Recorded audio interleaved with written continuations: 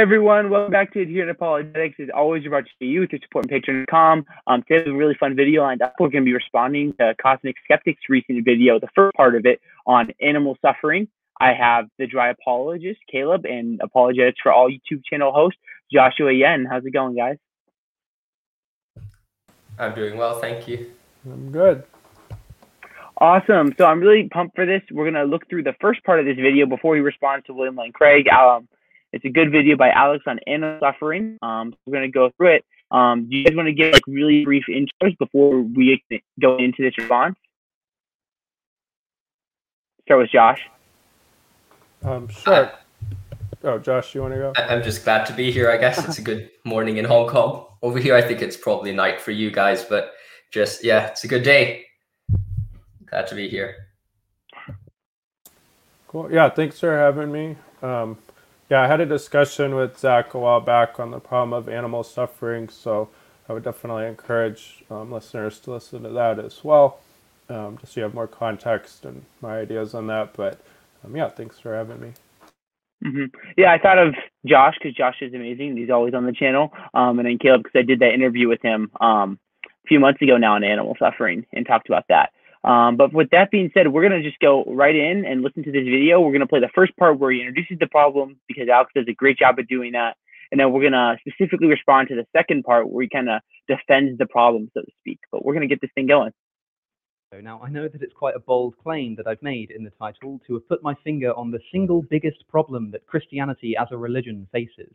But let me explain. I want to put forward in this video what I think is the hardest objection to respond to if you're a Christian. Now, as you're probably already, the most famous problem you have, if you want to say that the Christian God, that is an all-loving, all-powerful God, exists, is the positively colossal amount of suffering infused into the human experience. Suffering is so omnipresent that most of our time spent existing is time spent trying to avoid it. Eating to avoid starvation, working to avoid poverty, sleeping to avoid fatigue, watching YouTube videos to avoid whatever it is that you're supposed to be doing right now. And that's when things are going well in life. God also throws into the bargain of living existence, which nobody agrees to enter into, by the way, unpredictable diseases, miscarriages, natural disasters, and the existence of TikTok. Why would an all-powerful God who truly loves us permit such suffering to overwhelm our living existence? And this problem for religion is called, as you'll likely know, the problem of evil. But there's something missing from this picture. I'm not just here to restate the problem of evil as if it's anything new. There's something else. There exists such an obvious and overwhelming version of the problem of evil that it bemuses me that so many philosophers leave it entirely out of the discussion, or at best relegate it to a passing paragraph or a footnote or something. I'm talking, of course, about the problem of animal suffering. Now, before you think I'm just getting all vegan on you again, don't worry, that's not what this is. I know how sensitive some of you are to me pointing out that our own treatment of animals is so poor that it almost reaches godlike proportions. But that's not what I'm here to talk about today. Animals suffering in factory farms, for instance, can easily be explained away by the Christian as a result of human free will. I'm talking about something else. I'm talking about the suffering of animals that isn't human created. The suffering that exists in the wild as a result of natural processes. And by the way, the reason this video is called Christianity's biggest problem specifically, rather than just religion's biggest problem, is because I actually think that some other religions, like Islam, have bigger problems than animal suffering. But animal suffering is still a problem for other religions like Islam. So although in this video I'm going to respond to William Lane Craig, a Christian, on the subject, do bear in mind that these arguments should apply to any God who claims to be morally perfect. So this is the basis of my claim. If the problem of suffering is historically one of Christianity's biggest problems, then the problem of animal suffering is its biggest. So I should probably... So what do you guys think of Alex's treatment of overall like the problem of animal suffering, introducing it? I think he does a pretty good job, but what do you guys think? Yeah, I mean, I think that it's fair to argue like that it's the biggest problem for Christianity, at least intellectually, because I hear that from others as well, and it is underaddressed compared to like human suffering. So I don't know if I necessarily agree that it's the toughest intellectual problem, but I can agree that, you know, it's up there, so I think it's pretty fair. I completely agree with Caleb. I think "Thank you, Jesus" might have solved the entire problem in the chat by saying, "What if animals don't have a soul?" But then, yeah, I mean, Yeah. yeah, I think Alex. I actually have quite a lot of respect for Alex. He does do quite a decent summarizing of most different stuff in like the YouTube atheist realm, and I think he just does quite a good job summarizing the problem and also presenting it. And I do agree with Caleb when he says it is indeed like one of the biggest problems. Like suffering is always probably the biggest problem instead of argument, because sometimes I think that logically or like philosophically speaking, problem of evil and suffering isn't necessarily the strongest philosophical argument, but it definitely is the biggest, I think, emotional problem with Christianity as well at the same time. So I definitely agree with everything that's been said. Yeah. Mm-hmm. Yeah, I think Alex does a good job of framing the problem, and as we get into this video, he does a good job of presenting it and making a compelling case for it. He's a good speaker and he makes good arguments. So yeah, it's definitely, and it's just, I think it's underdeveloped because a lot of the times, like the Odysseys deal with like, why do us humans experience evil? And it's definitely something that's underdeveloped among like philosophers and stuff thinking about animal suffering.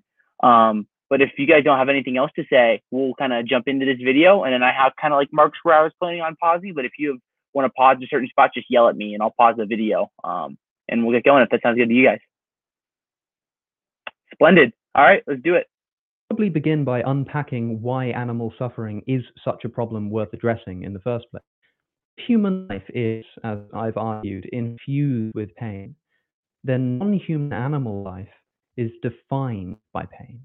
Animals in the wild are subject to endless torment from all angles of their existence.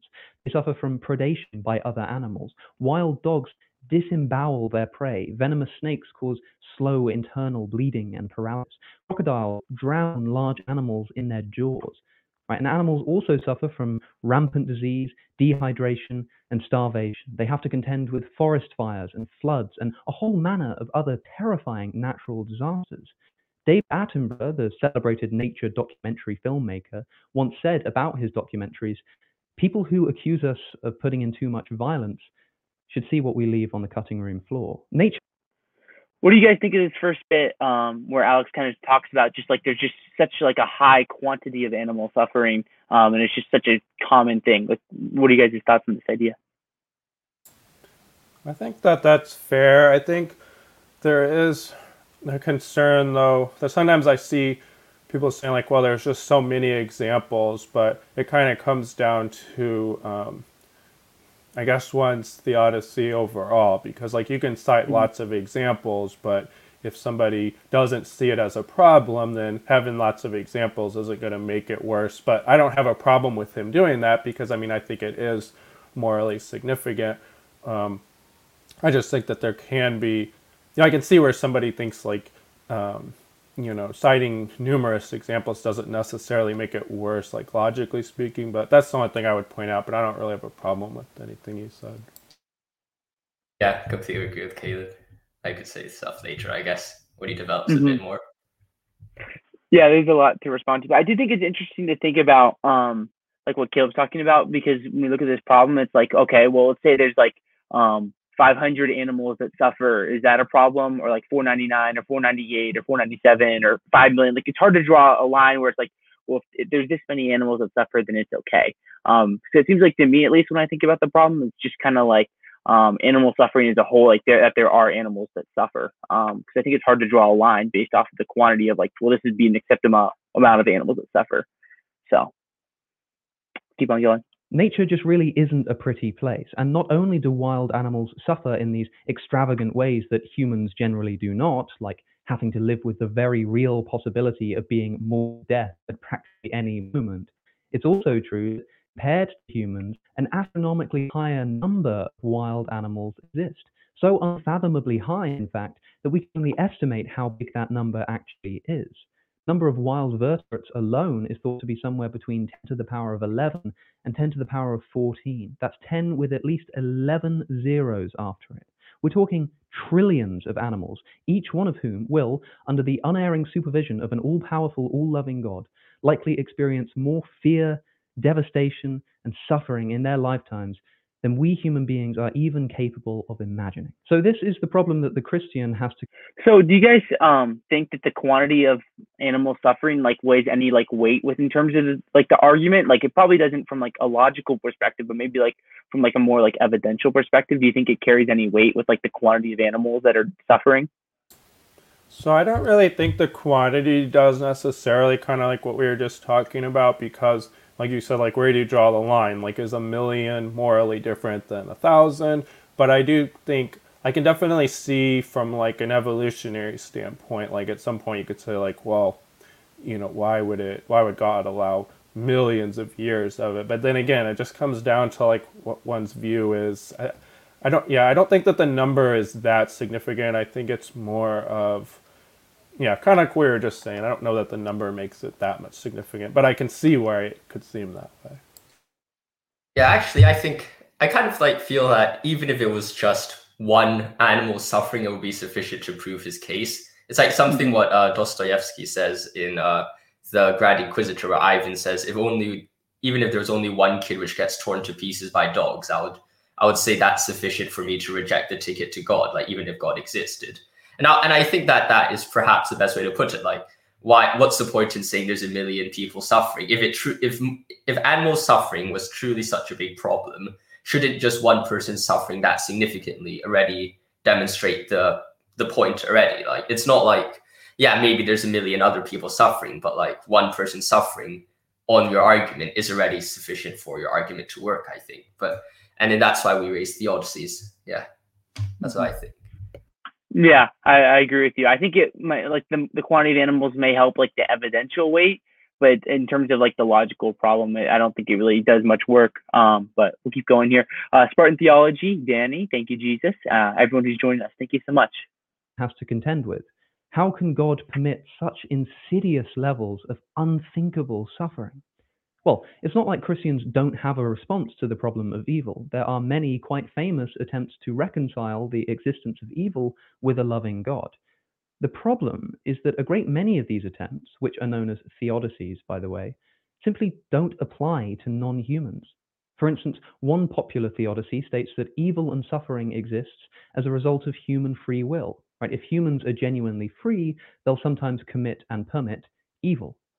But this doesn't explain why a tree falls onto a deer's leg, causing it to starve to death in confused agony.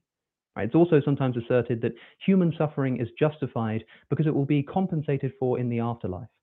But unless you believe in some doggy heaven or that Jesus died for the sake of your pet hamster's sins too, this also doesn't really fly for animals.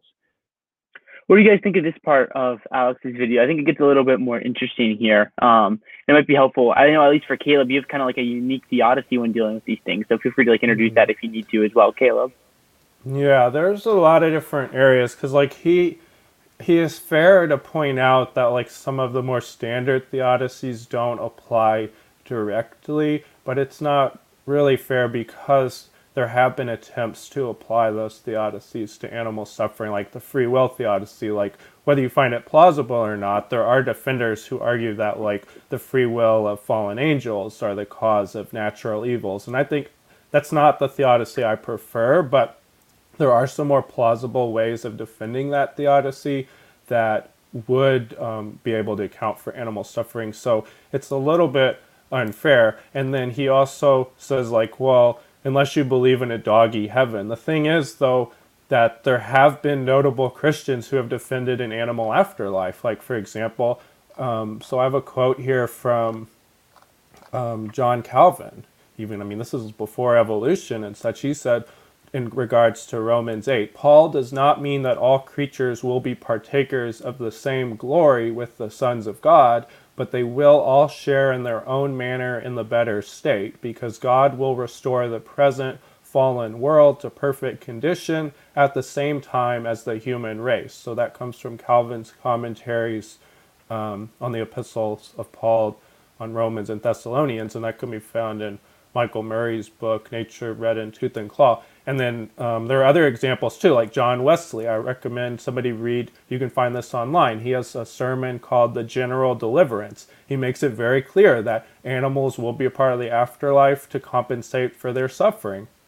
And again, these are people that are writing quite a long time ago. And there are major philosophers like Trent Doherty, C.S. Lewis considered it. I mean, there are defenders, David Bentley Hart, there are defenders of an animal afterlife. It hasn't been the majority position, but it's not a ludicrous idea that, you know, God's going to recreate the new heavens and new earth. And we find that like in Romans 8, Isaiah 11. It's not implausible at all that animals will partake of the afterlife. So if that's, you know, Cosmic Skeptic seems to imply that's a plausible response. It's just that Christians don't defend that. That's just not true. I mean, there have been major Christian thinkers who have defended that idea. So I'll let Josh go.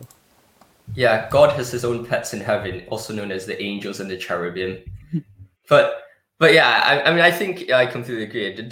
It depends on the theodicy you raise. And like, what I like to think sometimes about the natural evil is that like, you could see natural evil causes certain problems, but at the same time, natural evil is a result of other things which kind of help humanity. It's like, okay, there's a flood, like some animals drown to death or their houses are destroyed. Well, what caused that flood? That's because there's rain, and rain kind of rained a little too much. But then what also does rain do? Rain also provides food for your crops, or water for your crops. And also like avalanches, or use as an example, a tree falling on a deer's leg or something like that. What caused that? Well, that's gravity. Well, aren't we all quite lucky that gravity does exist? Otherwise we'd be floating up to space, if you get what I mean. It's like, yeah, the natural disasters caused by natural laws are indeed like problematic, but at the same time, the natural laws are necessary to sustain human life. So it's like, is human life better, or even animal life better than the suffering which is caused by the disasters? Like, I think there's like, you can't just say, I want the good things from the laws, but then like, I'm not going to accept the consequences for the same laws which sustain you. So I think there's like quite a good balance there, if you got what I mean. Mm-hmm. I read an interesting paper from it was Josh Rasmussen, and I have it here. And it's linked down below for people that are listening. I don't have the other author on. It's in the Josh Rasmussen. Someone else wrote a paper in 2014 on evolutionary evil and kind of like what's going on with this problem. And they talk about a lot of these different like philosophers who would agree with some sort of like an animal afterlife. And like there's people that would argue, like John Polkinghorne, who says that a world allowed to make itself through the evolutionary exploration of its potentiality is a better world than one that could proceed by a ready-made divine fiat. So it's just interesting here because I think that I don't think Alex like thinks that no Christian has ever attempted to answer this problem, but there are a lot of Christians, like as Caleb was talking about, that have dealt with this problem of animal suffering. But a lot of the theodicies have to either be modified or thought about differently with regards to like animal evil versus like natural evil, especially regards to like the free will defense or something like that. Yeah, and that's also where I'll follow up on. You had mentioned my theodicy earlier, and I know not everybody will necessarily agree with me, and I'll just defer to our discussion, Zach, and then I have a video on my channel that I recommend people watch, but I have a specific theodicy where I argue why, the laws of our universe do bring about suffering, and it's more complicated. I don't have time to explain, but basically I give a causal explanation as to why. So if somebody's wondering like, well, why don't we live in that heavenly universe now? I have a worked out theory for that. So, and obviously, Cosmic Skeptic's not taking that into mind because he's probably not watched my video. He probably doesn't know who I am, but okay. Mm-hmm. Hey, Alex, if you're listening, you should know who Caleb the Dry Apologist is. But if there are questions related to animal suffering that you guys have as you're listening to this live, feel free to ask. We'll hit a few if they're related to like animal suffering on the way out. But you guys have like any thoughts you want to add before we go on to this next little bit of what Alex has to say? Splendid. Keep on going. It's also sometimes said that suffering exists because from it more good can emerge. But what good emerges from animal suffering? And how does it benefit animals? Most animals are non-rational creatures, can't learn, intellectually grow in the same way that humans can. What greater good could possibly be served by allowing a koala bear to be burned alive in an Australian wildfire? Well, fear not, because I think this is the last bit of the video that we'll specifically respond to, because then the rest of it is kind of like a response to William Lane Craig. But what do you guys think about the question of what good is allowed by God allowing these like animal evils, and especially gets into like these very intense instances of evil? So what are your guys' thoughts on this question?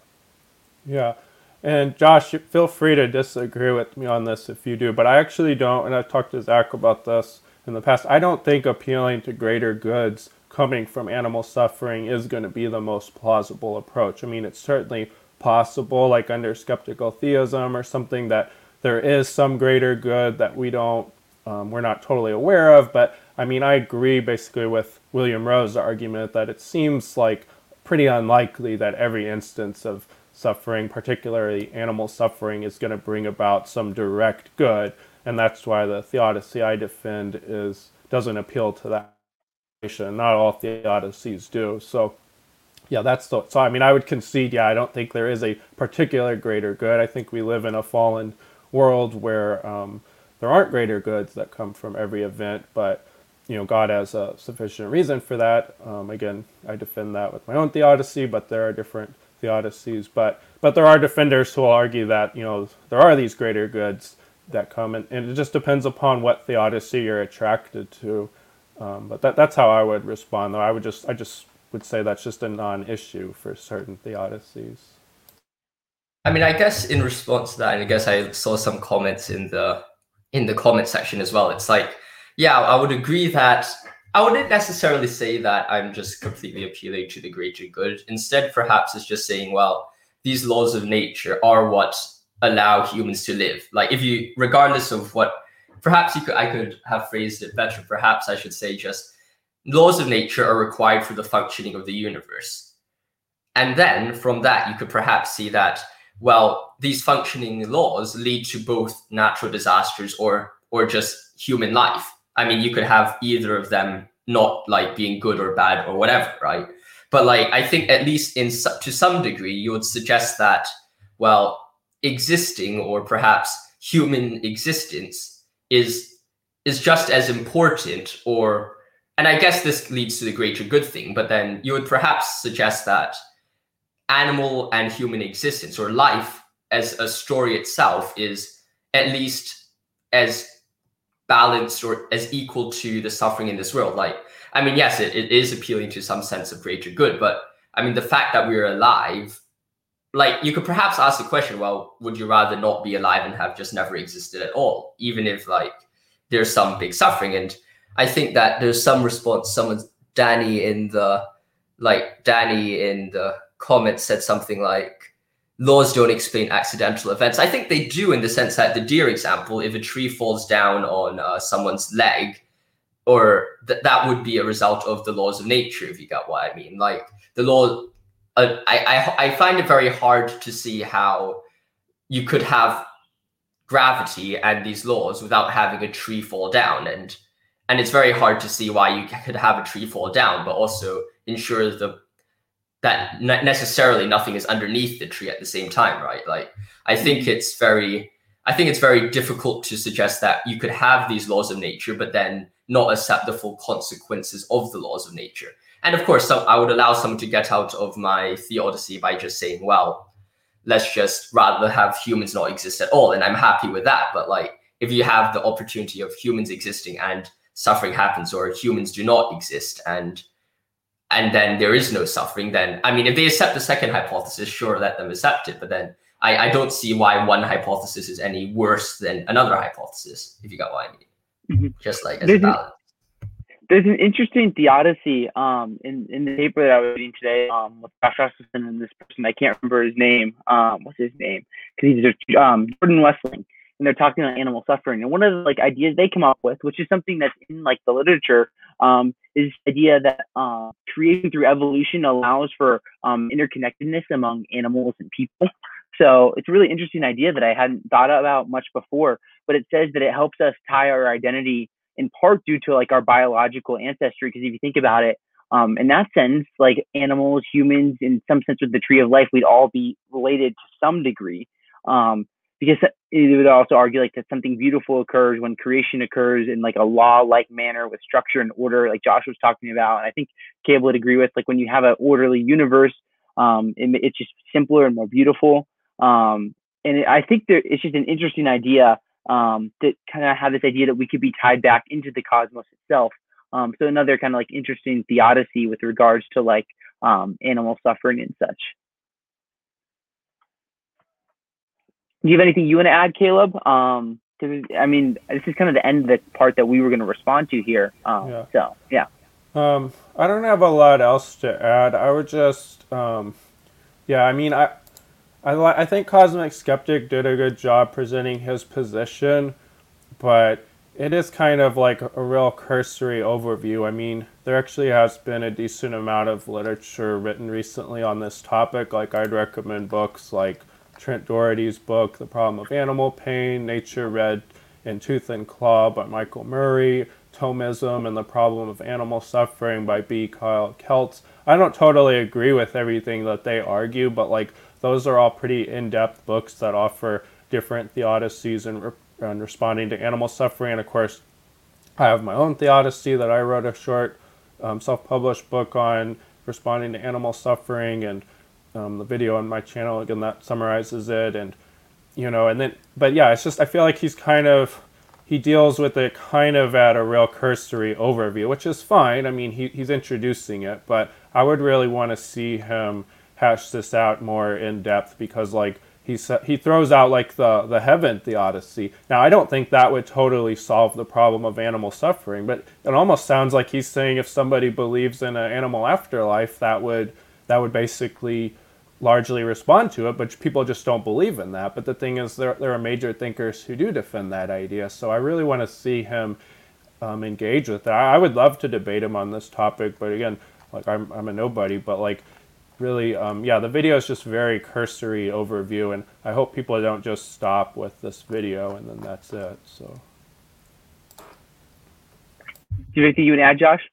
Caleb, if you're a nobody, I think my channel is like a quantum particle or something like that. But yeah, I think I completely agree with Caleb. It just depends on your approach with theodicy. And I don't think, yeah, just basically that. Also, I'm quite curious, are we going to hear a bit about your theodicy as well, Caleb? Or Yeah, I think it'd be good here. I was going to say, because we're kind of done responding, I think, to Alex here. So we could kick his face off the screen and put Caleb front and center here. And we could just talk about like your theodicy with regards to the problem of animal suffering. So what's your theodicy, Caleb? Yeah, I'll explain it, but I know that there are a lot of objections to it, and that's why I kind of hesitate, because it takes a little while to go through all the objections. But I did recently debate Non-Alchemist on it on his channel, so I'd recommend that as well. But basically the way that theodicy works is that I argue that in creating, any universe is going to necessarily have this system of physical laws, in that God, being the creator of the orders that system of laws according to his intellect and will. But if he was to fully conform the system of laws perfectly to his fully to his intellect and will, it would bring about this universe that we imagine with like the new heavens and new earth, where there's no suffering, that Christians, hope that have hope that God is going to bring about one day. But it would also be a world in which humans are morally perfect, and they would have to love God and love one another, which is, of course, is a very good thing. But I argue that people need to have the opportunity to freely decide if they want to enter into that kind of relation or not. So in order to achieve that setting, God has to create our initial universe, our pre-heavenly universe, with a system of laws that's only partially conformed to his intellect and will. But if the system of laws is only partially conformed to his intellect and will, then that's going to open the door to being things that God doesn't fully desire. And since God does desire for there to be animals in the new heavens and new earth, there's also going to be animals and humans in this pre-heavenly universe. So you're still going to have a lot of the same general features and such, but again, some of the particular features that are brought about through the evolutionary process and so on, there's going to be natural evils and such, again, because the system of laws is only partially conformed to God's intellect and will. And then that's just going to really, that leads to basically what Christians affirm, that we live in a fallen universe. So I know that's a lot to unpack, and there are a lot of objections. And again, I go through those with Non-Alchemist and then on my video, and I hope to write more about it, but that's the gist of it. One objection I just have really brief for you, Caleb, not necessarily related to animal suffering, but with regards to like the unborn. So like, how do you think about like the question of like the unborn and like them not getting this chance in this life to kind of like freely choose between God or not? Yeah, that's a great point, and that I think is the strongest objection to the theodicy, and that's the one that non-alchemists and I probably have the biggest, or at least that seems to be his biggest hang-up. And the way I would respond to that is that, so in creating, God is still intending for the universe to not have suffering when he creates with this partial conformity. So any of the suffering and death and stuff isn't God's intention, but the whole point is that God intends for everybody to be able to have this opportunity for a free choice in how they respond to God's offer.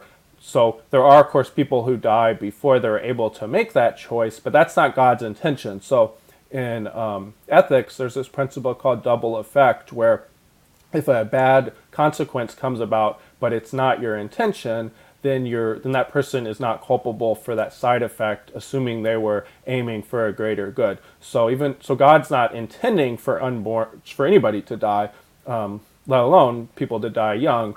That's just an unfortunate side effect. So it really comes down to God's intention, and his intention is for everybody to be able to have that opportunity. It's just to make that free decision, but unfortunately not everybody gets that opportunity. But then it's not like God is going to then be able to push people away from heaven. Their soul, I argue, isn't going to have any sort of causal barrier. So, a child dies, their soul is going to go to live with God. So you could say that is a forced relation, but that's not God's intention. And then that really gets into the weeds of the principle of double effect, but that's how I'd respond. Mm-hmm. Do you have anything you want to add to this, Josh? Because we're kind of near the end of the road here with regards to like Caleb's theodicy, or just anything you're thinking of with regards to animal suffering in Alex's video? I mean, I think we could return to the point that, what do you call it? Thank you, Jesus, rose at the beginning of the thing, which is, what if animals don't have a soul? Problem solved. Because I do think it has perhaps a bit more merit, and is perhaps more simple than most things. Because I guess I think with the problem of evil, what the atheist tries to do is tries to grant the Christian hypothesis, and then from the Christian hypothesis demonstrate there's a problem with it. But then just imagine a possible Christian hypothesis. Doesn't have to be the one anyone subscribes to, but imagine there's a possible Christian hypothesis where animals are not at the same level, or do not have the same worth as humans. And then imagine if you grant that hypothesis, then even if there's way more animals suffering in the world, if the animals' worth themselves are significantly less than humans' worth, then perhaps the suffering that animals face in large is actually significantly less, if you want to compare suffering wise to humans, even though there's technically more suffering. Perhaps, I don't know how you measure pain, but imagine you have 1 million units of animals suffering and 5 units of humans suffering. Perhaps if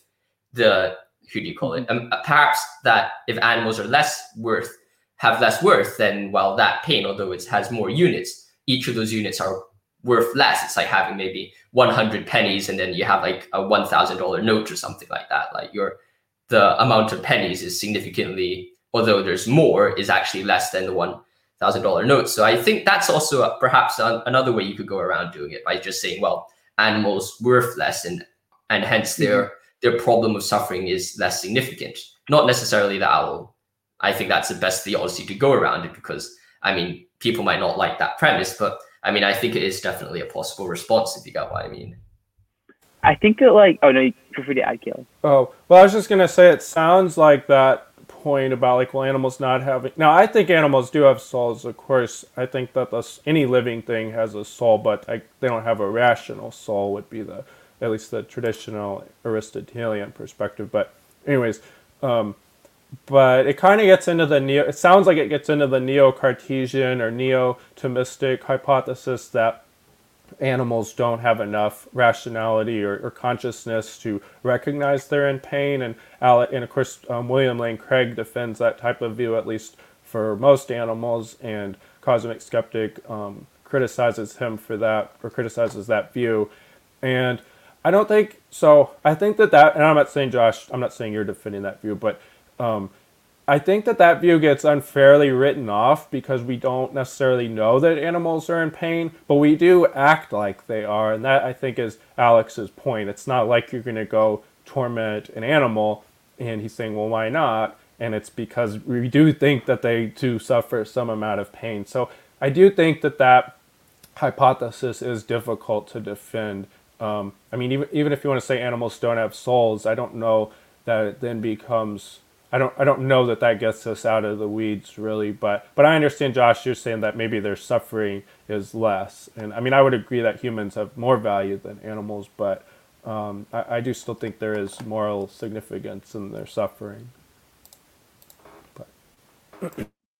Yeah, perhaps I could also respond to something that Spartan Theology said somewhere up there in response to my first thing about natural law. It was something that, like, what did he say? He said God could make the laws of nature whatever he wanted them to be, right? And I think there was something following from that which says something about, like, well, maybe these natural laws, like you could have natural laws but not explain certain disasters. I mean, I think I'll disagree with that because, as I've said before, I think it's very difficult for God to have gravity and then not have a tree fall, or at the same time, or another way, it's perhaps quite difficult for God to create, because if God creates another set of laws, perhaps, then you have to be open to another set of reality, another set of the universe, right? Like the what is happening in the world would be very different if God changes the natural laws. And I'm not saying humans will not survive in another universe. I'm sure God could create humans in a way that they could survive in another universe, but at the same time, maybe that universe will also have different forms of suffering. Instead of deers getting crushed by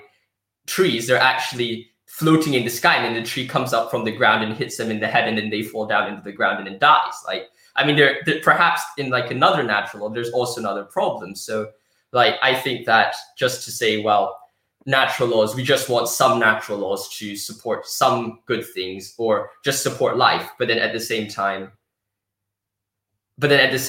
like, there is some other problems which come from the natural laws. I mean, like, you have to say, well, you can't make your cake and eat it as well. Like, you can't just say, well, I want some parts of the laws and I don't want the other parts of the laws. Like, some things do happen as a result of laws. And, like, there's another thing which said, the notion of fall contains the concept of gravity. Okay, let's just imagine a world without gravity. I'm sure, like, perhaps, like, you could have a tree flying around without gravity in a random, like, axis, and it just hits a deer, and by concussion the deer dies or something like that, right? Like, no matter where you look at it, I think you'll ultimately realize that random problems can happen under different circumstances, and I think it's wrong to just say, well, I don't really like those laws, or I don't really like those circumstances, therefore there is like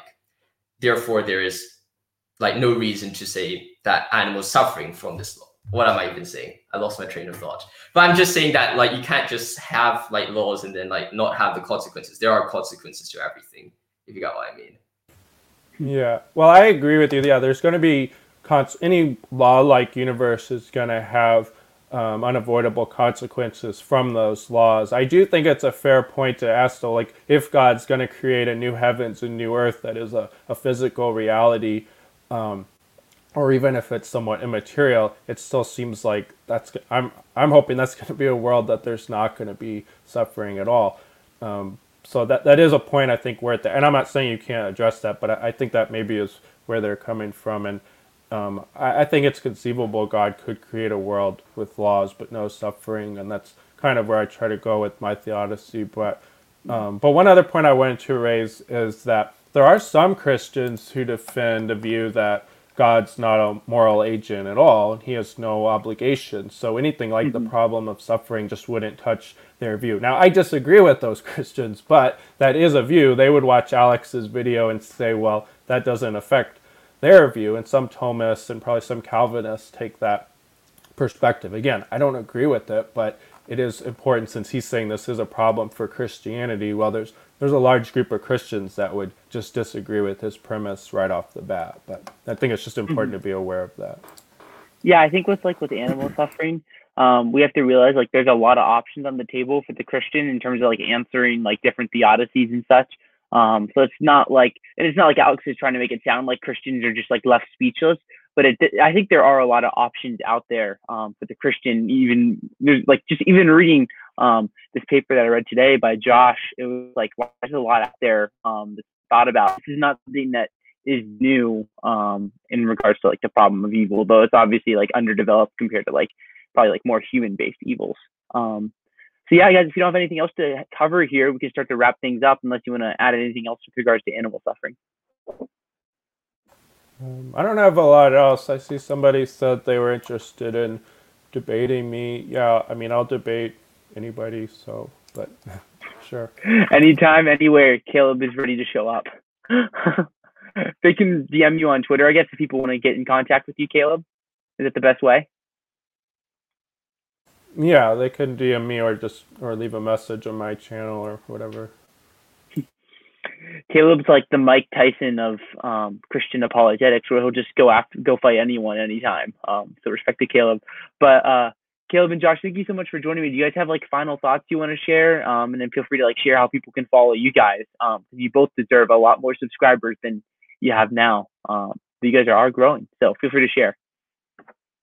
If Caleb can be contacted on Twitter, I think I might be the least tech savvy person in this room right now. I could only be contacted by email, or if you reply to the comment section of my videos. I actually have 0 places where you could reach out to me, so I think I might have to get better on the tech front. Yeah, like if you want to find me, I just check out Apologetics for All. I also have a book called Christianity for All, which is basically a guide to Christianity and stuff like that. You could just go check that out. And yeah, just if you enjoyed the content I normally talk about Nietzsche and Dostoevsky, then just go check my channel out. That's what I mainly talk about on my channel. So yep, that's basically it from me. Thanks for having me here, Zach. Always a pleasure to be here. Yeah, thanks for having me. I enjoyed this discussion. And yeah, if anybody has any questions or anything, they can always message me some way or another. So yeah, thank you so much, both of you, for coming on. And thank you, Jesus, was reading your book. Josh Yen has a book. It's a good book. I started reading it too, actually. So, and I think Caleb's an author as well. So I think your book's out of stock on Amazon. So it's kind of sad. But thank you so much, both of you guys, for coming on today to talk about animal suffering. Alex, your video is great. If you're somehow listening to this channel with like 2,000 subscribers when you have like 400,000, I hope you enjoyed, and it was just a fair criticism. But it was a lot of fun, and I appreciate both of you guys for coming on. I appreciate Thank You Jesus, Kelvy, Little YEC, Spartan Theology, Danny, everyone else who came in today. And if you enjoyed the channel, please consider becoming a patron on patreon.com/adherentapologetics. Your support means a lot to me, so you can do that, and I'd appreciate it. Or you can just become a member on YouTube. Just press the join button. But also be sure to subscribe to Apologetics for All and Dry Apologetics channels. So thank you guys one last time for coming on. And thank you everyone for tuning in. Have a good one, and God bless.